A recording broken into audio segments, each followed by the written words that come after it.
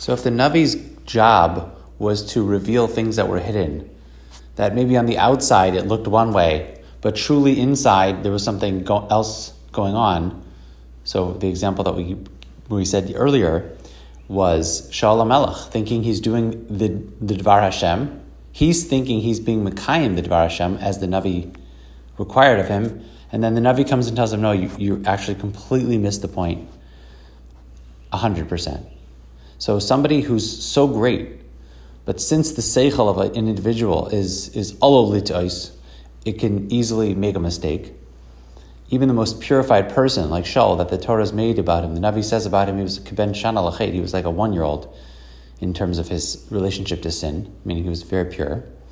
So we needed Nevi'im to come and tell us, and tell individuals even, what they're doing wrong.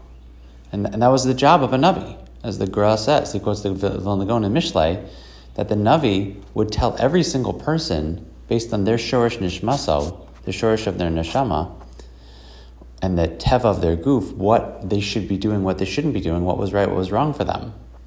So now that Nevuah's gone from us, he presents the following problem. Like, we still have the Torah to keep. And there's so many halachas that are unclear. There's a lot of sveikos, a lot of doubts that have come about. There's machlokas. And generations and generations, we're getting less sharp in terms of our seichel and our ability to analyze things.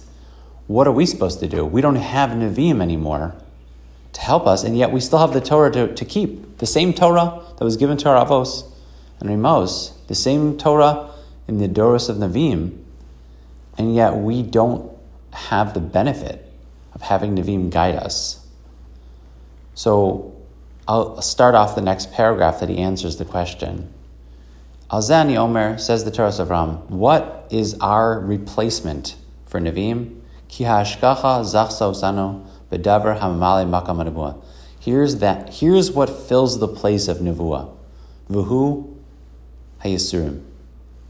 Yissurim, affliction, is the placeholder for us. It takes the place of Nevi'im in our days. God willing, as we develop this piece, we'll see how that works in the coming audios. Thanks.